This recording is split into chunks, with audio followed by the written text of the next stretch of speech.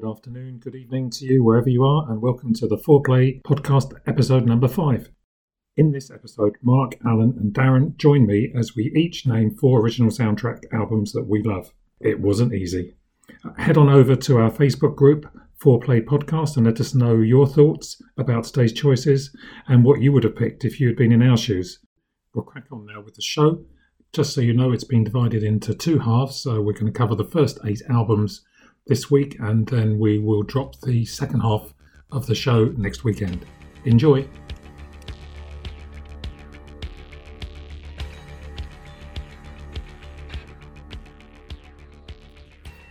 Okay, so here we are then. I'm delighted to be joined by my co-hosts and brothers in music.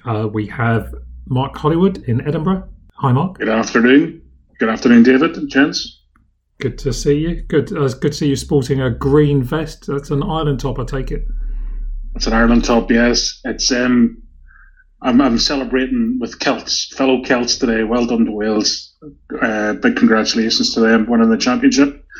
And Scotland beating France in France for the first time since 1999 when they won the Five Nations Championship. So, yeah. Brilliant. Okay. Big up. Yeah, excellent nice one. stuff. And then also we have Darren Parr in Devon.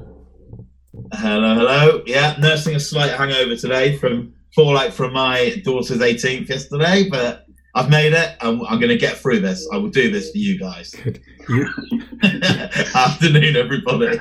Good afternoon. You weren't celebrating Scotland's victory then? No, I forgot it was on until you mentioned it this morning. But Brilliant stuff. And also we have Alan Jones in Luton. Hi, Alan. Hi, David. Hi, everyone. Good afternoon. Yaki Da. Just recovering myself from a few sherbets last night, celebrating the Wales. We didn't play, and Scotland won it for us. So excellent. Thank you very much, the Scots. Nice one. Brilliant. What position did England finish? Who? I think it was just above Italy. Yeah. So Was it? You're saying technically it's a wooden spoon then? I never have to look that far down the table. Very good. I'm glad we're here to talk about music. That's all I can say. Yeah. Luckily. Okay, so today we're going to talk about we're going to come up with 4 original soundtracks, and we are going to start with Mark. Mark, what's your first one? Yeah, the first one is from a 1980 comedy film. I absolutely loved it. It's a cult classic. Most students have it up on their wall. These 2 guys, John Belushi, Dan Aykroyd. The soundtrack itself is immense. It's got James Brown, Cab Calloway, Aretha Franklin, Ray Charles, Chaka Khan, John Lee Hooker, and it's just an absolute belter. I love it. So it's if you haven't guessed it by now, it's the Blues Brothers. I was introduced to this when I was at uni because I led a sheltered life way before that, and I heard the soundtrack, and it opens up with this. She Caught the Kitty. It starts off really, really slowly, and then becomes this kind of bombastic first hit, and it's just full of everything. It's got blues, soul, jazz, and of course it's got great songs like Sweet Home Chicago, and I can't say any more about it. It's Everybody Needs Somebody. That was the one that went to the top of the charts, I think. With the 2 of them and the funny dance, and then the Peter Gunn theme. If people say, "Well, what's that?" Yeah, and then once you hear it's like that's the one. Thanks, Alan. It's like a one-man orchestra. Yeah. And they do a great rendition of Elvis's Jailhouse Rock at the end when they end up in the clink again. But my favourite on it, I love their version of the theme from Rawhide when they go into this very dodgy country and western bar, and they don't know any other songs apart from their usual bluesy tracks which don't go down too well in a country and western bar, and they end up singing the theme tune from Rawhide. I love it. Which is brilliant. I love that. I think that really won me over, that one. Yeah, and I think my favourite on it is he's a wee word of his own there, Alan. I do love Sweet Home Chicago because it reminds me of the car chase as well, which at the time I think it was the costliest car chase in cinematic history. Because so many Chicago Police Department cars were written off, and I loved Minnie the Moocher by Cab Calloway, and beautiful Carrie Fisher, Princess Leia, she's in it. Steven Spielberg and Frank Oz also make a brief appearance in Twiggy. Joe Walsh as well, he's a prison inmate, and like Spielberg is in towards the end. Along with Frank Oz. Frank Oz at the start as the corrections officer, handing, I don't know whether it's Jake or Elwood, his possessions as he leaves the prison. So yeah, that's in there, number one for me. Blues Brothers soundtrack from 1980. That's brilliant. That is brilliant. Yeah. You remember Christmas Do a few years ago in RBS? I think it was up in Liverpool. Mm-hmm. And there was a Blues Brothers tribute band. Yeah. You remember that? Vaguely, yes. It was in the Crown Plaza, I'm sure it was. Oh, yeah. God, good memories in the Crown Plaza. I can remember having a good old dance there. I don't know, Dave, did you ever see myself and Eddie Campaign do our Blues Brothers tribute act? You know, I was just thinking about that. Yes, I did. That was amazing. Yeah. We pulled that out a few times for various charity gigs and that sort of thing. Yeah. Yeah. Really good fun. Really good songs, aren't they? You really get stuck into. Yeah. But again, great choice. It's one of the first kind of comedy films, I think, that ever resonated with me, really.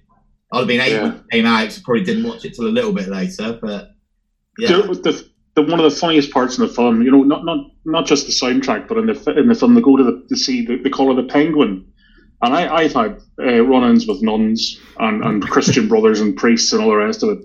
But it's when they call her the Penguin, and she hits them for blaspheming. And every time she hits him, he shouts out, "Jesus Christ, get off me!"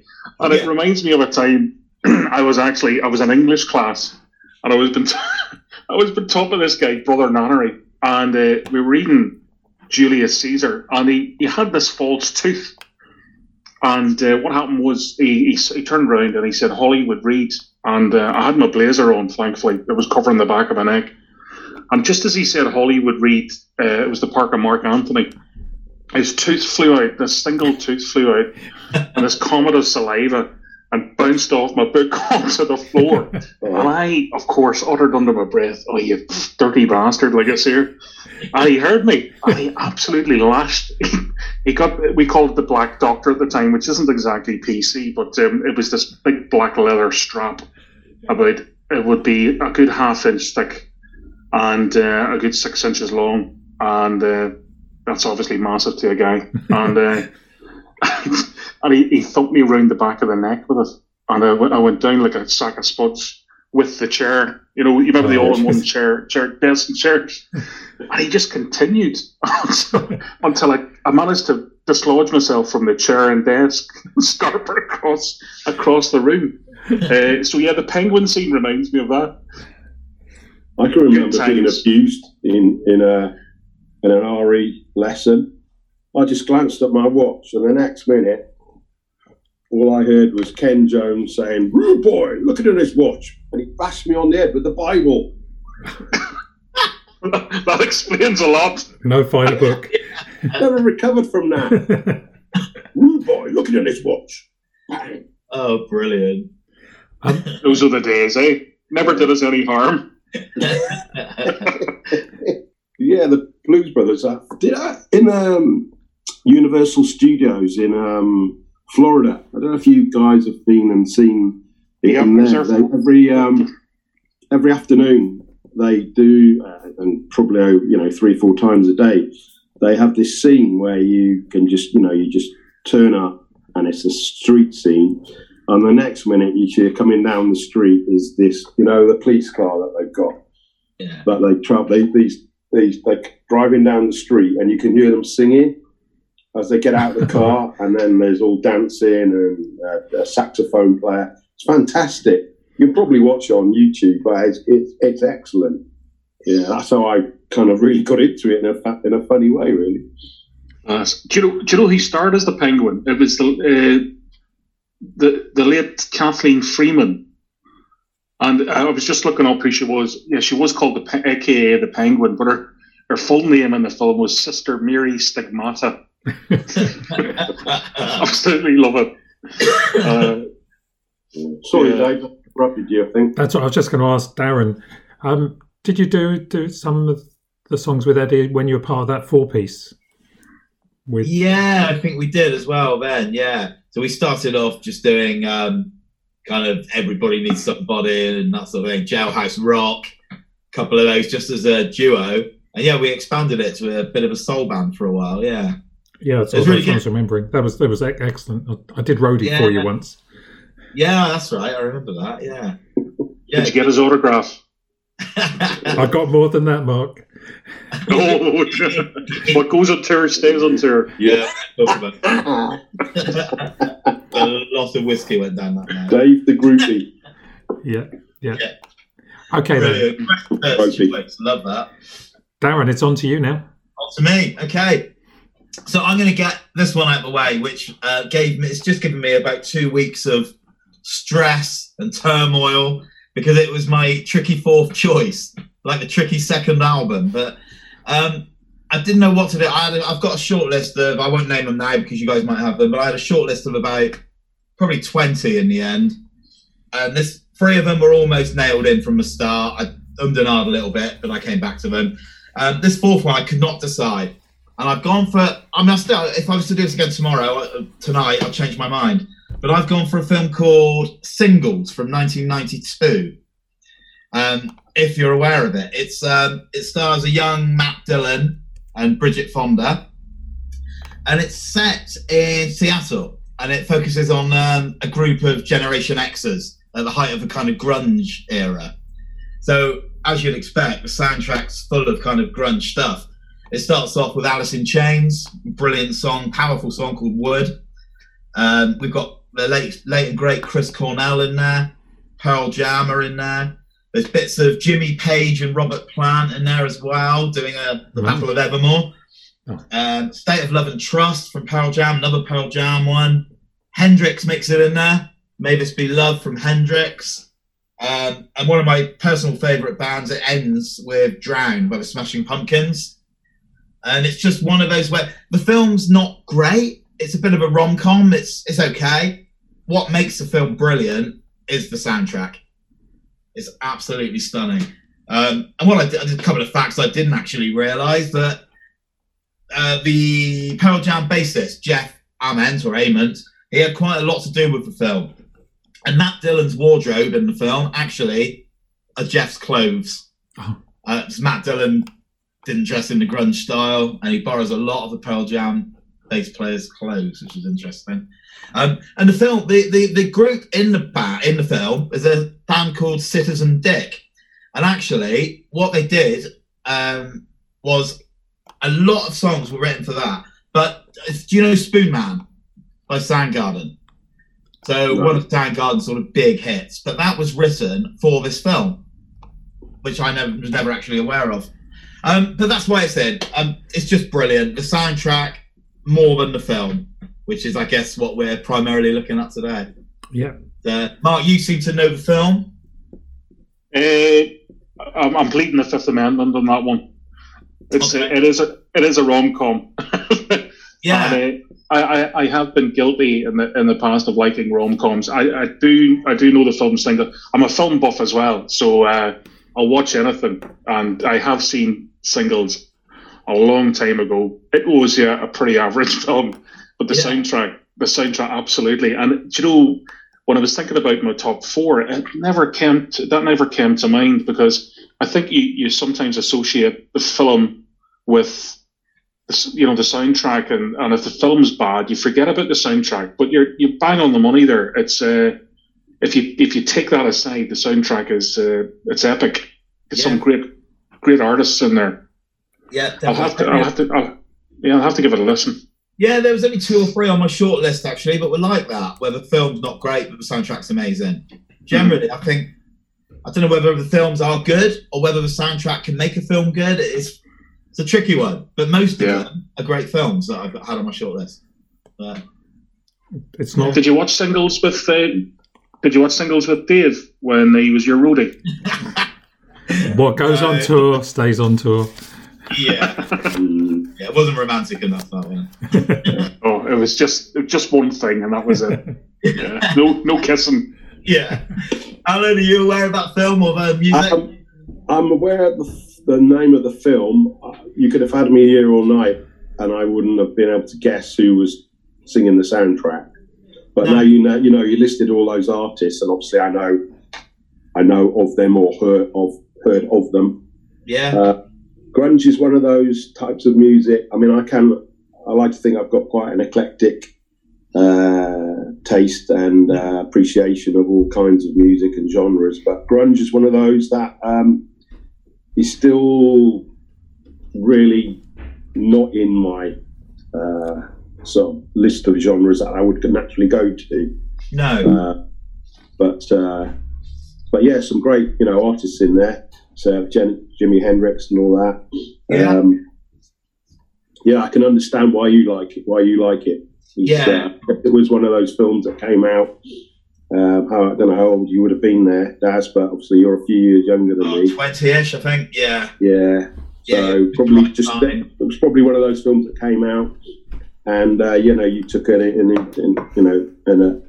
interest straight away in the music. Yeah, absolutely. Yeah. I'm not sure whether that inspired my liking for that sort of music or whether it was the other way around, but yeah, around that time. David? Well, I'm the same as Alan. I guess it's generational as well, as you described it there, sort of a rom-com, and with the 90s music wouldn't have been something that I would have naturally have listened to, plus I wasn't in the country when that came out. No. And like Alan, I was, or grunge has, I can't say it's passed me by, I've just never really got it. I've tried so many times, but it hasn't quite got.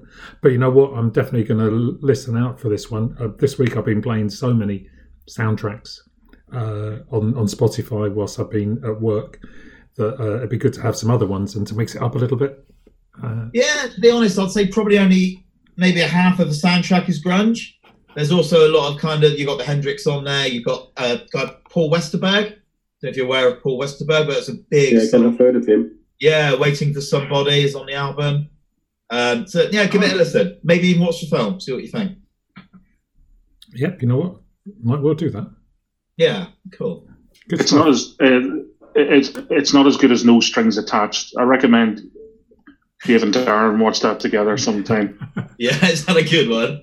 It is actually. Yeah, I think we're on Sleepless in Seattle next. Oh, beautiful. Shall we move on? Yeah, let's move over to Mr. Wales. So go on, Alan, what's yours? All right, okay, yeah. This, as far as I know, there isn't a grunge track on this album. I'm going to go back to 1965 with this one. And as soon as I mention the star artist in this, you'll know what it is. It stars Julie Andrews and Christopher Plummer. Oh, right. And adaptation of a Rodgers and Hammerstein stage musical originally came out in 1959. It's set in Austria in the late 30s, and the background to this is the rise of the Nazi Party and the Second World War. And of course, you'll have all guessed it by now. It's the classic film, The Sound of Music. What can I say about this soundtrack? There's probably 3 or 4 songs here that we could both now, we all 4 of us could all start singing. I'm sure there is. You just know the words. I mean, just from the opening scenes, you can see it now where the mountains suddenly appear, and there's some lovely green grass, and the helicopter of the film is going over this scenery, and then eventually, you see Julie Andrews, and she turns round and she starts singing "The Hills Are Alive" with the Sound of Music, and it's quite an uplifting piece of filmography, whatever you want to call it. If anybody's out there who doesn't know the rest of the sort of story to this, it's Maria, played by Julie Andrews, who starts off in a convent, and things don't quite work out, and she then goes to be a governess of a naval officer who's been widowed, and his 7 children, all part of the Von Trapp family. And I say there's some fantastic songs in here. Maria, I think that's sung by the nuns in the convent. How do you solve a problem like Maria? And then there's some classic songs in here, and there's some wonderful arrangements, just showing how clever these guys, Rodgers and Hammerstein, really were. And the way that they've written, I mean, the music itself is, it's fantastic, but you put the words to them. My favourite things, how they came up with, the things that they imagined would be people's favourite things, and then things that are, not maybe their favourite things, like when the dog bites, when the bee stings, those things, sort of things. And they put all this into a song. It's, when you think about it, it's remarkable. Then Climb Every Mountain. That bring tears to my eyes, really, that. It's a song of hope. It's a song of, keeping you positive, trying to keep you positive about things. And then Do Re Mi, a song about notes in music. Again, the way that they've, Do a deer, female deer, Ray a drop of golden sun. This is just, how on earth did they come up with these pieces of lyric? And then, probably one of the more famous ones, the Edelweiss, been covered numerous times by people. And, so long, farewell, the Wiedersehen, goodbye. There some other, songs like I Have Confidence, I think is one of my favourites, and 16 going on 17. I mean, the list goes on. They're fantastic songs.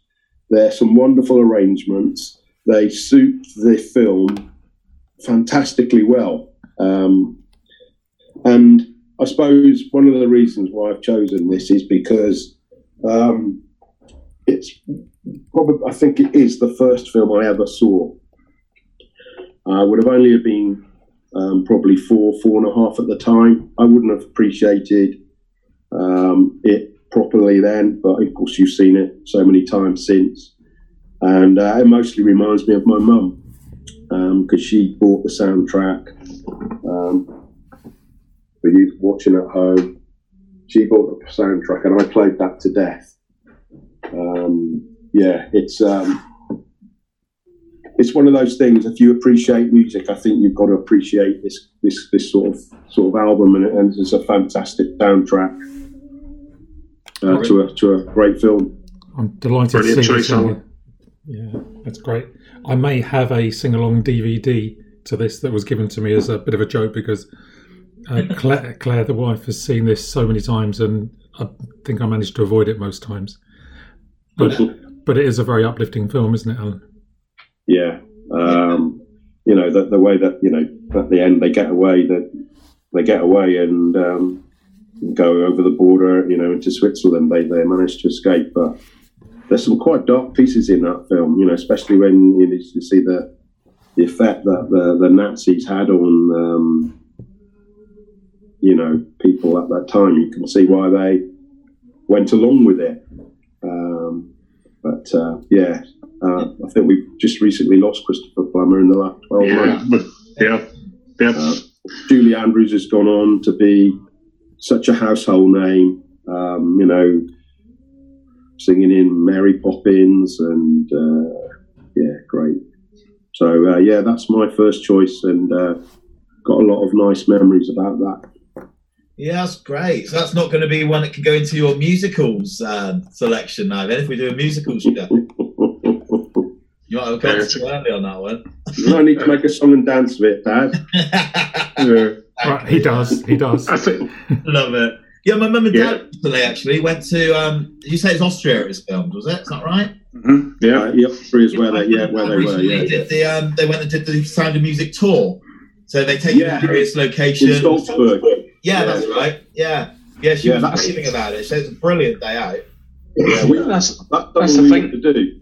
I mean, we went to Austria a few years ago, but when we were in a different part, the other side of the country in Vienna. Yeah. Which was a surprise to me. I was expecting all these snow-filled, topped mountains, and it was as flat as a pancake. I was in the wrong part of Austria, obviously, but that's something we want to do, is go and spend a week in Salzburg and do that trip. Yeah, she would highly recommend it to you. She was raving about it. Yeah, I've heard really very good feedback on that. And just whilst we're on, can anybody remember the names of the children? No. Not even one of them? Peter. What? No. Was looking him up. No. Peter. No, I said Peter or Rolf. Yeah, I've performed in the show as well. I really should know a few of these. Well, what role did you play, Daz? There is a Rolf in it. Chorus in that. It's many, many years ago. Yeah, a long time ago. Well, I'll put you out of your misery then. Liesl, Frederick, Louisa, Kurt, Brigitta, Marta, and Gretel. I think Gretel was the little one who was always late. Excellent. A bit like you, Mark. That's me. I am the Gretel.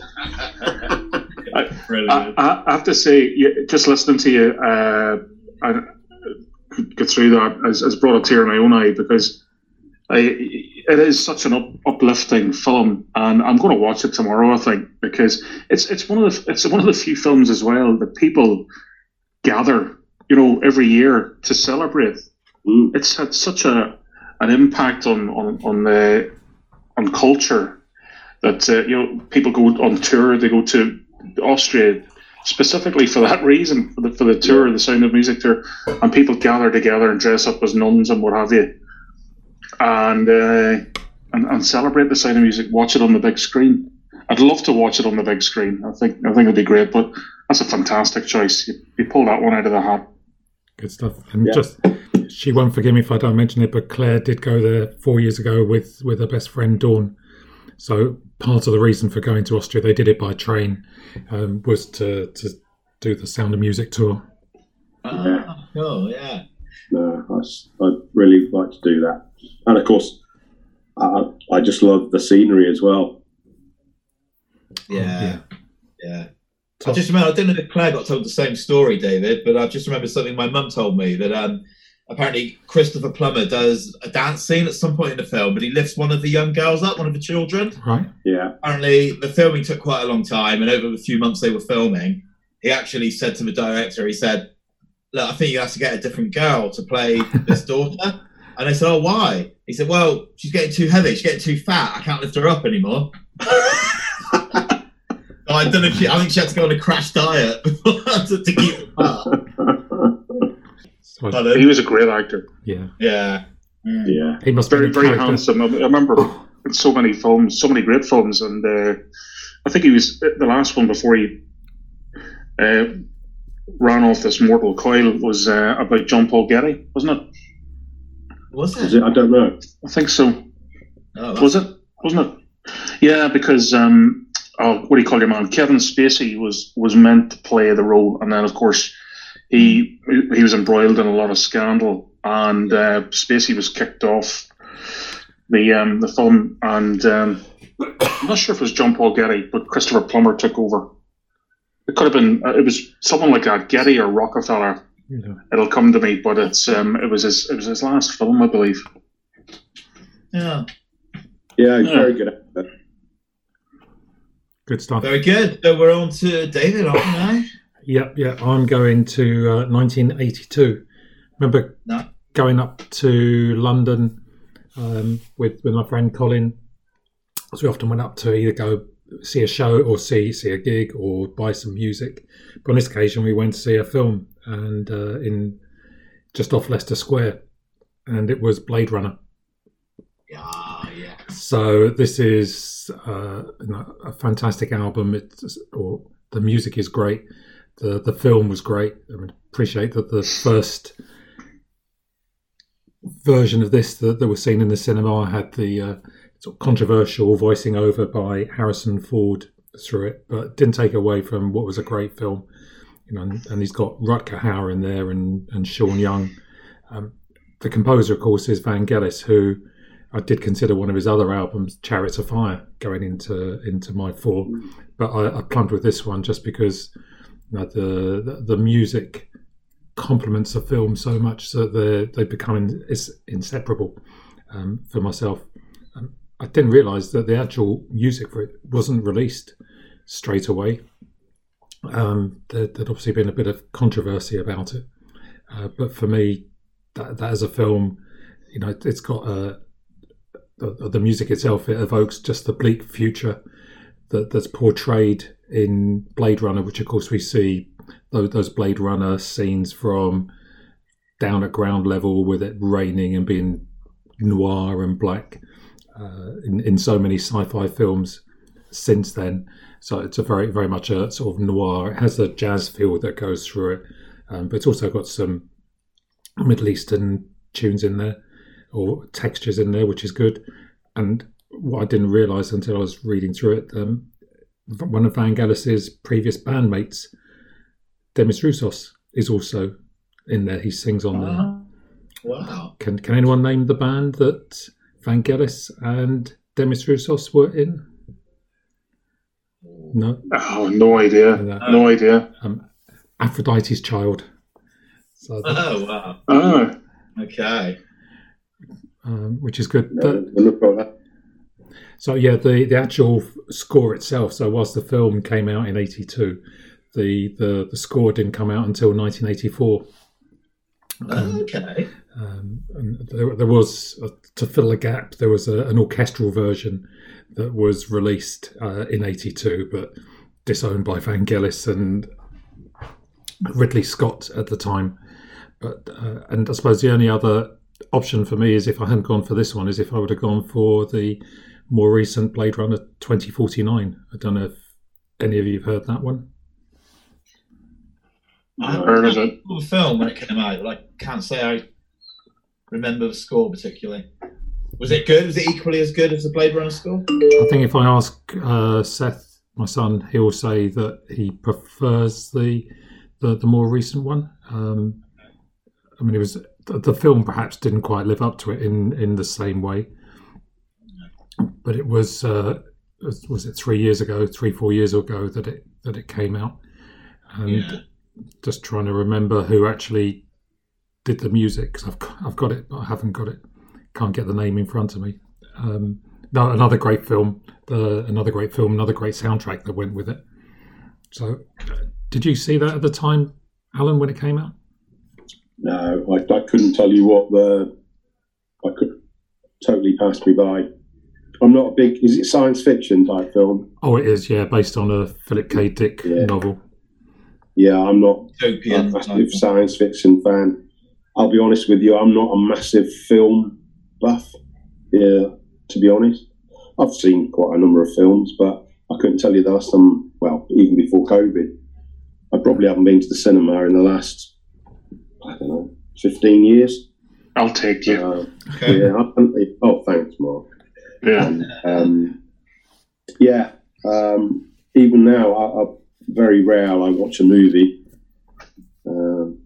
I think I'm more interested in just listening. Yeah. Rather than a listener rather than a watcher, I think. But no, I've obviously heard of the film. And, just looked, it's Hans Zimmer. Thank you very much, Darren. Yeah. Hasn't he? Yeah. Oh, yes, I've heard of him. Yeah. I wouldn't associate it, him writing that. I think he's done loads of films as well. Another one of one of Seth's favourites. Interstellar being one of the particular ones that stands out. Yeah, absolutely. I'm gonna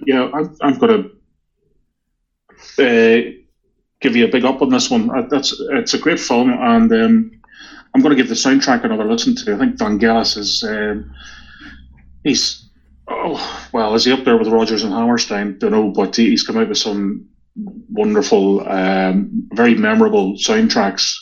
Chariots of Fire being one you've mentioned.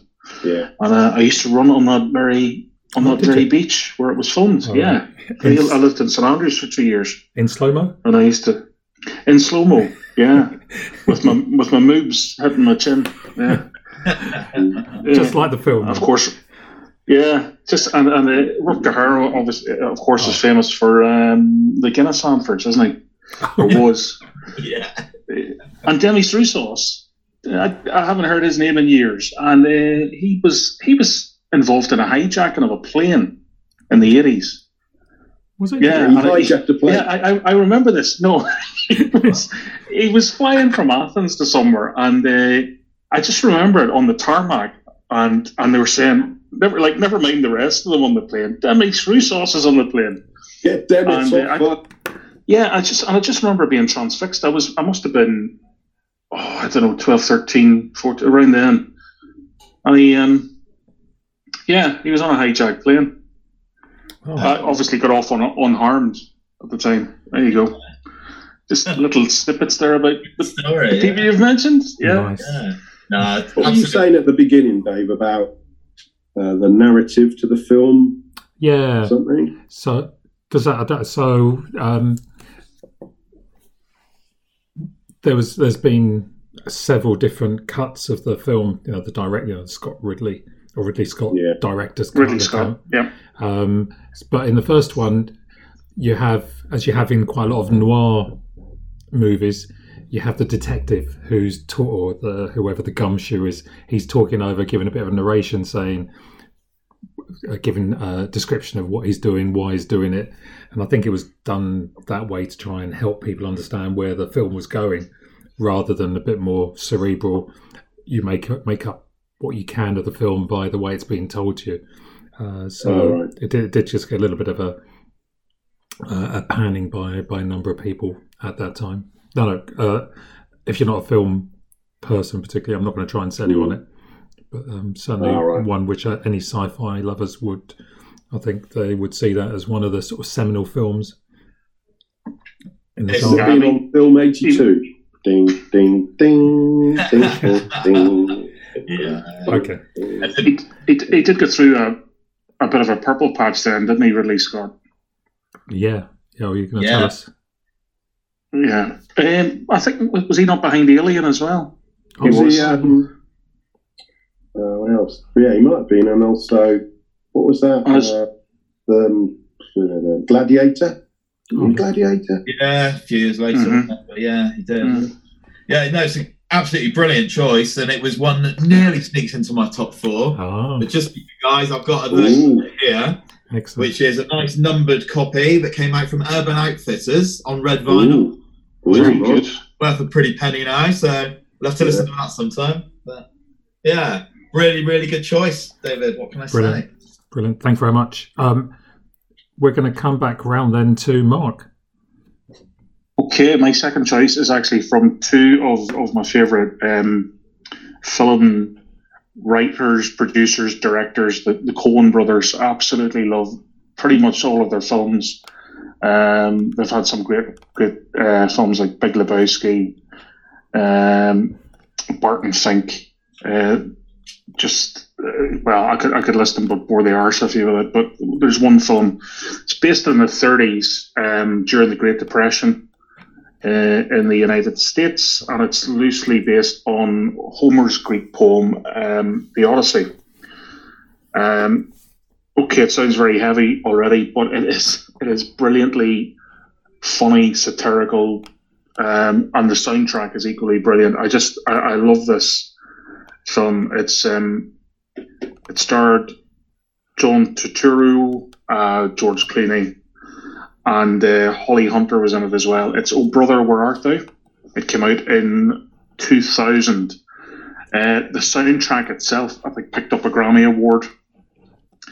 The guy, we've mentioned him in previous podcasts, Alison Krauss in Union Station, a guy called Dan Tyminski. He dubbed over George Clooney's voice in the film as part of the Soggy Bottom Boys. And what can you say? It is country. It's country, but it's bluegrass as well. I was going to say it's from bluegrass, that. Yeah. And I love it. A Man of Constant Sorrow is the big hit in the film, and that's how the guys are, freed of their shackles. They become a massive hit, but people don't know in the film that it's these three escaped convicts who happened to stumble upon a radio station and recorded a record, which became huge, and everybody wanted to find out the identity of these guys, and it turns out it's these three convicts.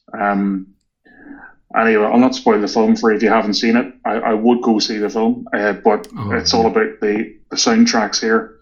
Some fantastic names on it. I've mentioned Alison Krauss. I've mentioned Union Station.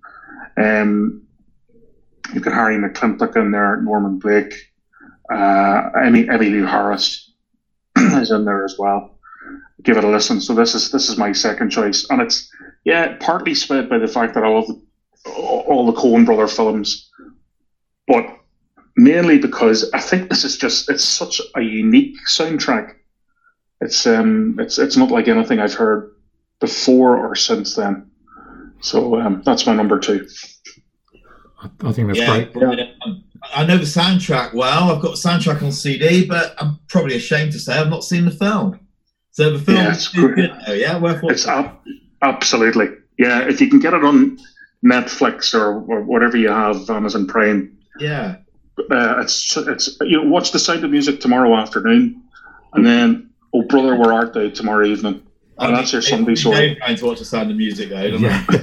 After COVID. Actually, from Monday you can come round, we can watch it outside. Yeah, exactly. On that one, though, Mark, before we move on to see what the other guys think, I just want to give a shout out to Kieran O'Sullivan, one of our avid listeners who actually came up with that one himself as well. All right. Nice one, Kieran. In the week, yeah, good shout. No, love it. It nearly got into mine. It was in my shortlist for sure. On there, and I think it sets a tone right at the beginning. That film, doesn't it, have the chain gang and they're all singing, so you get the idea of, okay, we're going to have some singing in this film, and if you don't know what it's going to be about, what it's going to be like, then that really just gets you in the mood, and it just gets better from there. Yeah, and there are these little subliminal messages as well. The cow flying across the screen, and the old man, the old black guy on the I don't know what you call those devices. The push up and down on the train track. Yeah, he's seen at he's seen at the start and the end of the film. Yeah, so it's just great. It's one to dive into. Brilliant. Okay. Yeah, I haven't seen the film. No surprise there. I do remember seeing the soundtrack coming out. Got very good reviews at the time. Is the cover blue? No, it's like I think a yellowish colour. Must be thinking. Yeah, it's got the characters on the front as well, isn't it? Yeah, right? Yeah, it's got 3 convicts in there. Yeah, stripy uniforms on the front of it. Perhaps I'm thinking of something else. No, but that's the one. Yeah, sorry. Yeah, sorry. I'm just showing, for benefit of people watching this in black and white, I was just showing the cover of the CD. Yeah, I've obviously seen that in the shop. I'll have a listen on the Spotify when it comes out. Yeah, well worth a listen, definitely. Brilliant. Must be. It's in Mark's top 4. Excellent. Great shout. It would be up to me. Is it me? It is, Darren. Okay, brilliant. I'll crack on then. So this one was always going to be in. Always going to be in my top 4. The film itself was originally actually turned down by TriStar as being too demented. They weren't a fan of the script whatsoever. I just start myself back up. And it was taken on by Miramax. I can't mention who took it on because it's no longer politically correct to mention the chap, but I'm sure you can guess. And this is a film from 1994 with what I think is a stunning soundtrack. It relaunched, well, I say relaunched, it certainly boosted the career of Mr. John Travolta, who was in a bit of a wilderness at the time. Went on to win the Palme d'Or at the 1994 Cannes Film Festival, and is widely regarded as the masterpiece of Mr. Quentin Tarantino. So the second one I'm going with here is Pulp Fiction. I just think he said himself about the music in his films being so important. He thinks that it sets up his project and the script's delicately balanced on the music. He bases the whole story around the music rather than filming it and then finding music to fit.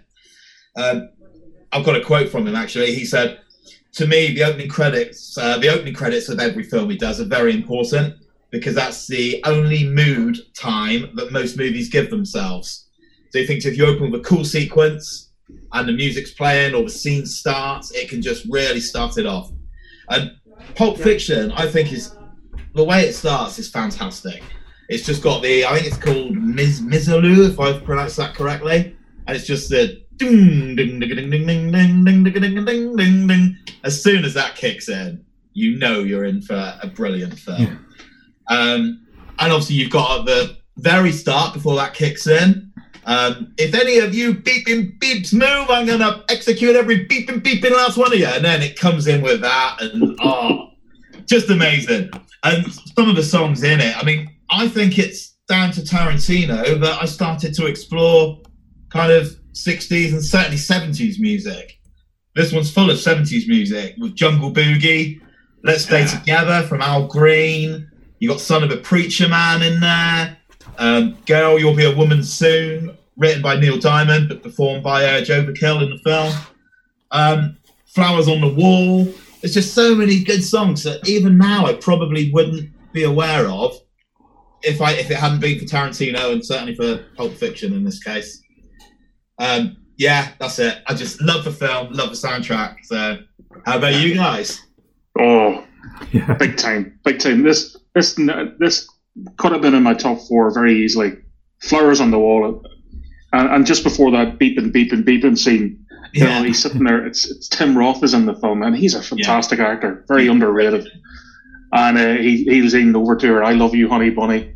It just goes from this very sedentary in a diner to all hell breaking loose. Typically Tarantino, and what is typically Tarantino as well is every, like, you know, Reservoir Dogs, and I really hope one of us has chosen this because that squeezed out of my top 4 as well. But he just chooses the soundtrack so well, meticulously, and if you look at this, if you listen to the song, it complements the scene in which it is. Like I instantly think of that the cop getting his ear chopped off to Stuck in the Middle with You. You know, just horrendous scene, but you've got this quite satirical, laid back, sarcastic song going on in the background. And this is Pulp Fiction. Yeah, great choice. I could go on and on and on about it. You know, the hidden meanings behind the songs and the scenes, but great choice, man. Yeah, definitely. Darren, I think that's brilliant, and I think what you've described there is how, you know, these songs would have had their own life, but for people who came to them by seeing Pulp Fiction, that's where they will associate them with, not with the hits they were in the 70s, but by watching that Tarantino film. Absolutely, yeah, because I'm the wrong age to have got into 70s music, but I've got into some 70s music now through film, and it's a great way in, definitely. Yeah. As music's timeless, as I keep telling people, certainly in the school where I work, they keep saying, oh, you like old music? I said, no, I like music. Yeah. There's no such thing as old music. Old music's timeless. Yeah. Yeah. Yeah, I do.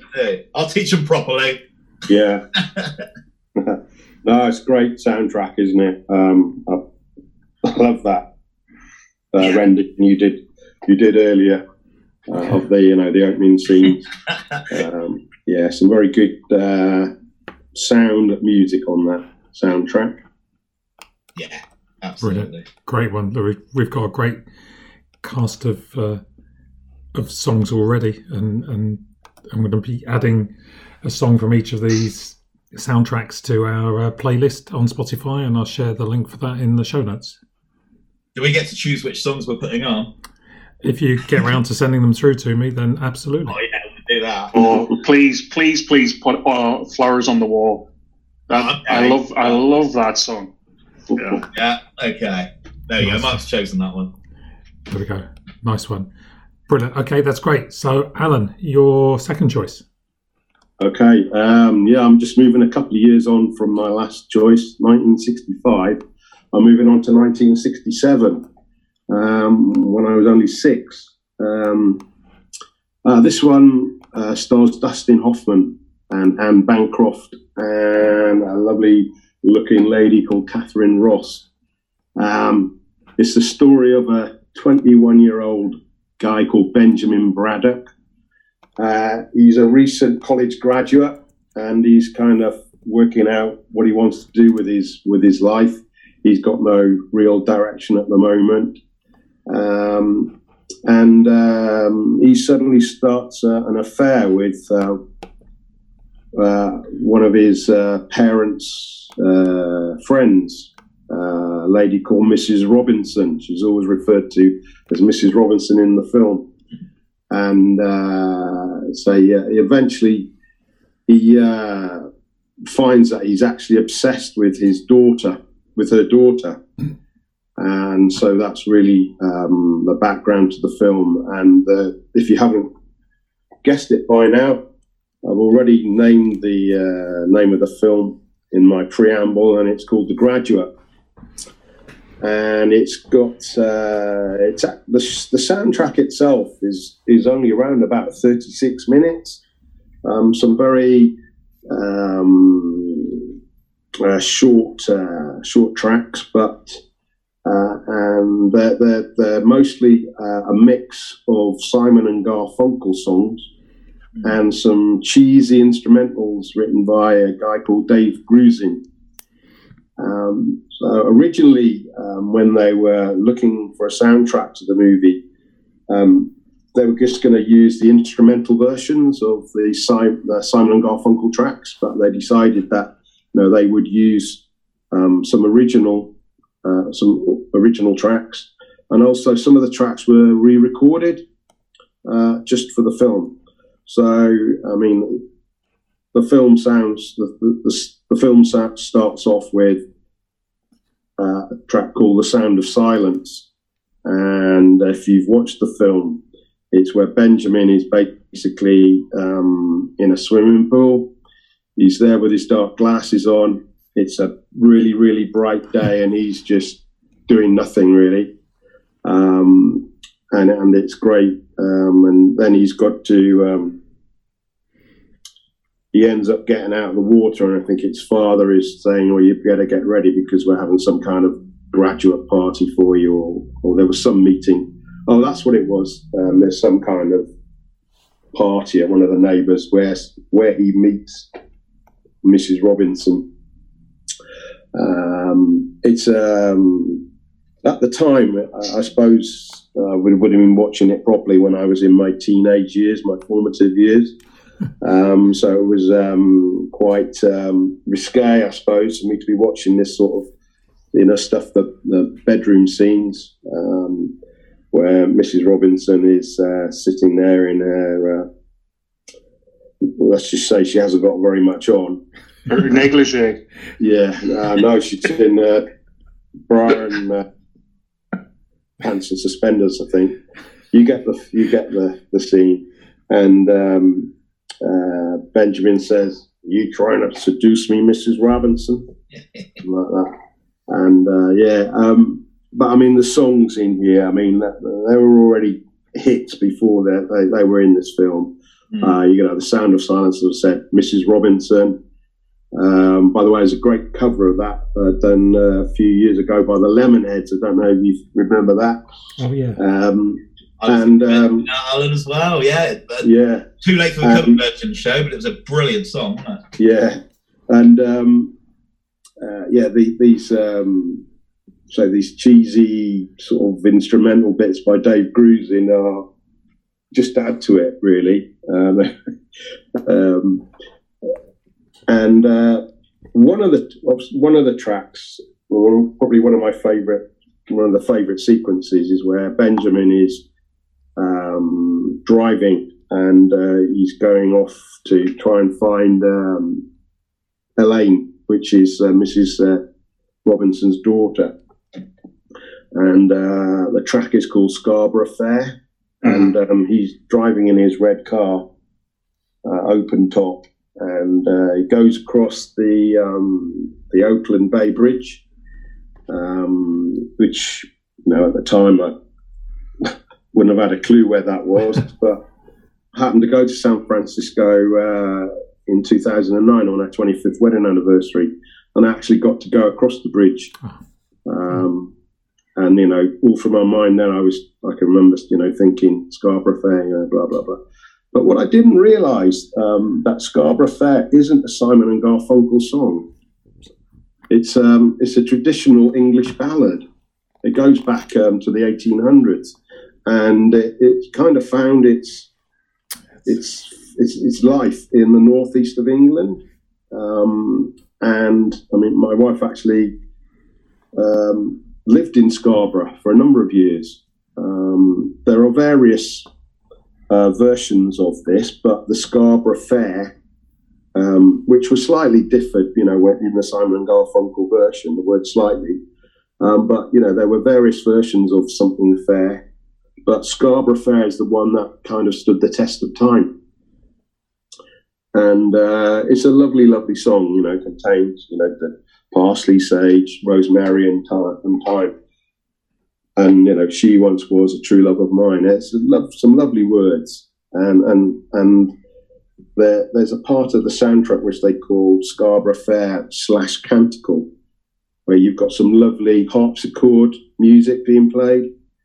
Ding, dee, dee, dee, dee, dee, dee, dee, and some lovely arrangement. And, he's just driving across the bridge, and eventually the picture pans out, and it's just a lovely part. So there's not that many tracks in the film. They do get repeated in slightly different ways, and some are just instrumentals. But it's a great film, and if you haven't seen it, it's very well, you know, it's worth watching. My favourite bit, probably this is a spoiler. Not the end. Sure.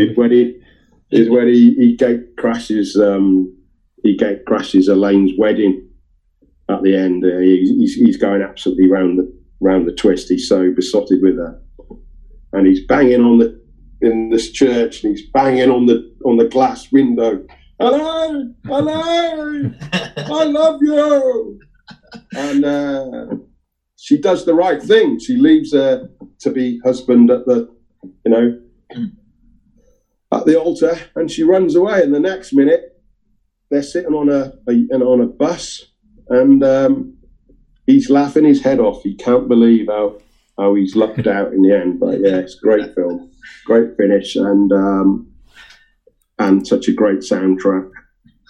I think you can get away with doing spoilers. It's been 50 odd years, hasn't it? So well, yeah, not quite got around to it after 55 years. Yeah, but I mean, Hoffman, he's always, since then, been one of my favourite actors. I loved him in Papillon. Steve McQueen, and also it's been another film. I was to say it's a bit cheery. Fantastic film, isn't it? Yeah. The other one he was is The other one, which was not quite so cheery, but the album was in contention for today, was The Midnight Cowboy. Yeah, right. Yeah, powerful film. Yeah. That was in Yeah. contention for me. Yeah, Nilsson. Yeah. I think Scarborough Fair. Let alone, I mean, I love this film, and I really like Reid Hoffman as an actor. I'm sure he'd be glad to hear that himself after all his awards. But it's it's a great film and a powerful soundtrack, and I'm biased. I love anything about that has anything to do with Simon and Garfunkel. Scarborough Fair and the song America are my two favourite Simon and Garfunkel songs. I could just drift away listening to Scarborough Fair, and I'd love to reenact that. Open top car. I don't know if it was a VW, but driving along in San Francisco with the top down, playing that very loudly with the girl of my dreams. That'd be something special. You should go back and find that church, Alan, your next wedding anniversary, and just batter on the window. Tell her you love her. Also, I'm not saying that we're getting old, but when Alan said that the Lemonheads version of Mr. and Mrs. Robinson was a few years ago, I think it was 1992, Alan. Oh my word! Oh, what? It's I crazy. remember that like it was in the charts last week. Yeah, absolutely. Yeah. Do you know, I was looking this up because this was on my short list of 55 or something, but Yeah. because I do love the films, but I particularly like this. But did you know that Mrs. Robinson was actually going to be called Mrs. Roosevelt All right. after Franklin Roosevelt's wife? All right. Really? Yeah, and they canned it. Right, good job they did. Yeah. But the scene you described, it's the film poster, isn't it, as well? The iconic picture of Howard yes. up on the bed and him walking in the door. And Yeah. No, with his hands in his pocket. yeah. And the fluffy mules. That one's for Claire. The fluffy mules and the negligee. I must admit, I was thinking earlier when I think that's the kind of look I would have liked to have adopted as I graduated from some American college. He had some nice hush puppies on, some cream slacks, a nice jacket. The preppy look. That would have done me, I think. Never too late. Yeah, Never too late, mate. Yeah, Ken Clark wears hush puppies, mate. Ken Clark wears them. If he can wear them, you can wear them. I have had hush puppies in the past. Okay. And I've probably had cream trousers, but not all at the same time. Okay. I never was a dedicated. And follower. we'll be following up with the fashion podcast with Alan Jones next week. Yeah, it'd be a spin-off we can do. You got now, Mark? This is a Belgian Pilsner called Avans. Where are you getting all this Belgian stuff from? So every month I get a different one. So one month it's German, the next it's Belgian, the next it's Irish, French, whatever. So yeah, this month it's Belgian. You just get like 8. Well, you can get 8, 10, 12. I just get the 8. Yeah. Try them out and say to myself, right, after lockdown, I'm heading to Belgium, where I can try it for real. Have you never been there? Do you know, I've never, it's one of the, I'm very lucky, I know we're digressing slightly, I'm very lucky to have travelled through most of Europe, but I've never, I think I've landed in Brussels, but maybe for a connection or something, I don't know. But I've never been, I'd love to go to Belgium, Brussels, Antwerp, Bruges. I'd love to go to Bruges, yeah. And sample their fine beers and chocolates. Yeah, exactly. Brilliant stuff. Okay. So, David, I think it's over to you.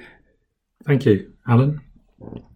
So I realised when I was looking through my list, there was actually the same director, musician combination that occurred twice. So one of the contentions I had was for the Buena Vista Social Club, which is film directed by Wim Wenders as he travels with Ry Cooder over to Cuba, to Havana, to check out this Buena Vista Social Club, and these old musicians who are sort of hacking a life as best they can out of it. But in the end, I actually went for one of the others. Maybe they've done some more, I don't know. But this is a 1984 film. It's a road movie. It stars Harry Dean Stanton and Natasha Kinski and Dean Stockwell. And of course it is Paris, Texas, which Ry Cooder, he plays his slide guitar, a gifted musician who can play different types of styles. But he picked up a theme from a Blind Willie Johnson song called Dark Was the Night, which he himself thought was, or described as being, the most soulful, transcendent piece in all American music. And by using this music, he sets the scene and the style and the ambience for the film about the main character played by Harry Dean Stanton, who's a vagabond who wanders out of the deserts, tries to reunite with his brother and his 7-year-old nephew, and then that's his son, and then they go on a bit of a road trip, and it's very moody. It's a little bit dark. Not surprising, whilst it's set in America, it's actually produced by a French-German backing, which gives it this unique quality. It gives you, there's bleakness, there's very stylistic, and for me, I don't know how many people would have seen this film. Mark, I'm doing a lot of arty films here. You're going to see I keep on the same theme as I carry on through this. And it picked up a whole bunch of awards when it came up. But again, it's another one where the music makes the film and the film makes the music. So a great combination for the two. It won the 1984 Cannes Film Festival and also the Palme d'Or. So obviously the combination was great. And Wim Wenders, what a great director that guy is. I have quite a lot of Ry Cooder music, and every different one is different. He always tries to push himself and moves into different styles. He had I'm trying to remember the super band he had with John Hyatt and a couple of others. Which name would come to me? The Little Village, I think it's called. I'll name check that later on. But no, a great film. Alan, I'm not going to ask if you've seen this because this wouldn't be on your radar. I know, but I do like Ry Cooder. Okay. My brother was a big fan, and an album that he used to play was called Chicken Shack Music. Oh, amazing, yeah. And I bought it on CD, and then a couple of years ago it came out on some nice yellow vinyl on the Music on Vinyl label. And I'm aware of his repertoire, and it's one of those guys I need to really get some more of his music. So I'm going to search out this one then. I've seen it. Obviously, it's a black cover, I think. Yeah. With a like a registration plate, which is just like a registration, exactly that. So something I really need to do more digging on. I'm looking forward to listening to him. Because I do play that album quite a lot. Reminds me of my brother. And he's had some recent albums as well. One was like a grey or red cover. It's a really nice cover. It's always too expensive to buy on vinyl, so I haven't bought that yet. But yeah, I've seen this one in the shop. I haven't seen the film, as you say, but yeah, look forward to listening to it. Okay. Yeah, this one, this is the first one today that I'm aware of, but I've not seen the film, don't know the soundtrack, and the really annoying thing is I have the DVD in my collection. I've recently cleared out all my DVDs and thought, I've never watched that, I'm not going to watch that. It went at a car boot sale, I think. So I do need to visit this one. and watch the film and obviously the music, David. Thank you. Darren, it is a certain style, so it's not going to be for everyone. You know, it's this sort of loopy, slide guitar sound. Yeah. Yeah. I have to say, I like the film. I love Henry Dean, what do you call him? Harry Dean Stanton. Stanton. Yeah. Yeah. I think he passed away recently. He did as well. Because there were films that he was in. He's been on a lot of films that never made. The big time, but he was a very underrated. Just like Natasha Kinski, she's in films, and you go, "Oh, right, that's her." You know, when you see her, or Harry Dean Stanton, you go, "Oh, right, I recognise them." Wim Wenders, I'm a big fan of, but I mean, I know we're talking about the soundtrack, but one of my favourite films of Wim Wenders is Wings of Desire, where it's based on an angel. It's a bit like Peter Falk. It's got. It's got similarities with It's a Wonderful World, but the guy is the angel, but he falls in love with a mortal, and he wants to become a mortal and all that. So I'm into that kind of nerdy kind of film. And Paris, Texas, I like it. I wouldn't have put the soundtrack in, but I'm gonna watch that film again and give it a good listen properly. Yeah. But good choice. I like it. I watch these films when I go to the Edinburgh Film House. I sit at the back brilliant. like a proper geek. Okay. So I'll look out for this once we're all back in the land of the living. Brilliant. Darren, I can lend you a couple of things we talked about. So that we talked about today. Yeah. I think I've got this. So, Oh Brother, Where Art Thou? I've got that as well. Yeah. Oh, brilliant! I was getting really excited when you said Buena Vista Social Club. Really excited. I thought you were going to choose it because I just love that. No, but I think I'm not sure there's actually an original soundtrack. I think there was the film, or there's the DVD, and then you had the release of the players, but it wasn't the original soundtrack. Right. Gotcha. Right. And I did not know that. Sorry, Al? I definitely bought the CD. Right. But it doesn't say original soundtrack or anything on it, does it? I don't know. I don't think it does, no. Okay. Anyway, there's so many to choose from, so I went with Paris, Texas, because that was the one that popped up on my list first anyway. And we did see them, the Buena Vista Social Club, we saw them in Plymouth. I'd love to see them. Whatever. They still had a couple of the old boys in those days. Yeah. Obviously, they moved on. Very cool. Very cool. Okay, we just reached halfway on this, guys. I am going to ask you a question each, or you just have to give one answer. Who remembers the first soundtrack album that they bought? And I'll kick off because I do remember mine. Actually on cassette I got Shaft, the Isaac Hayes one, but the first album I remember buying, vinyl album, bought it in Woolies in Ashford where I grew up, and it was the Star Wars soundtrack. Brilliant. Double album. Brilliant. Which still with me, and that was from whatever 1977, so 77, yeah. Must have been my Saturday. I do remember, but it'll only give away one of my choices. Okay, well you can tag that in later on then. Yeah, I think I'm the same. Okay. I was actually going to say I remember mine, but it might give away somebody's choice shortly. No, I was going to mine as well. I was going to say though, a big shout out to Mr. McNulty, Jerry McNulty, back in Newry. If he ever stumbles across this, I hope he's still alive and kicking and well.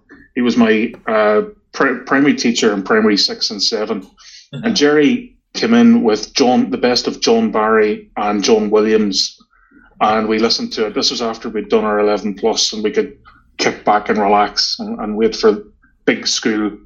And he brought in vinyls, John Barry, and he brought in John Williams. We listened to it. I loved it, absolutely loved it. And of course, the Star Wars theme was on that. Jaws. Yeah. The list goes on.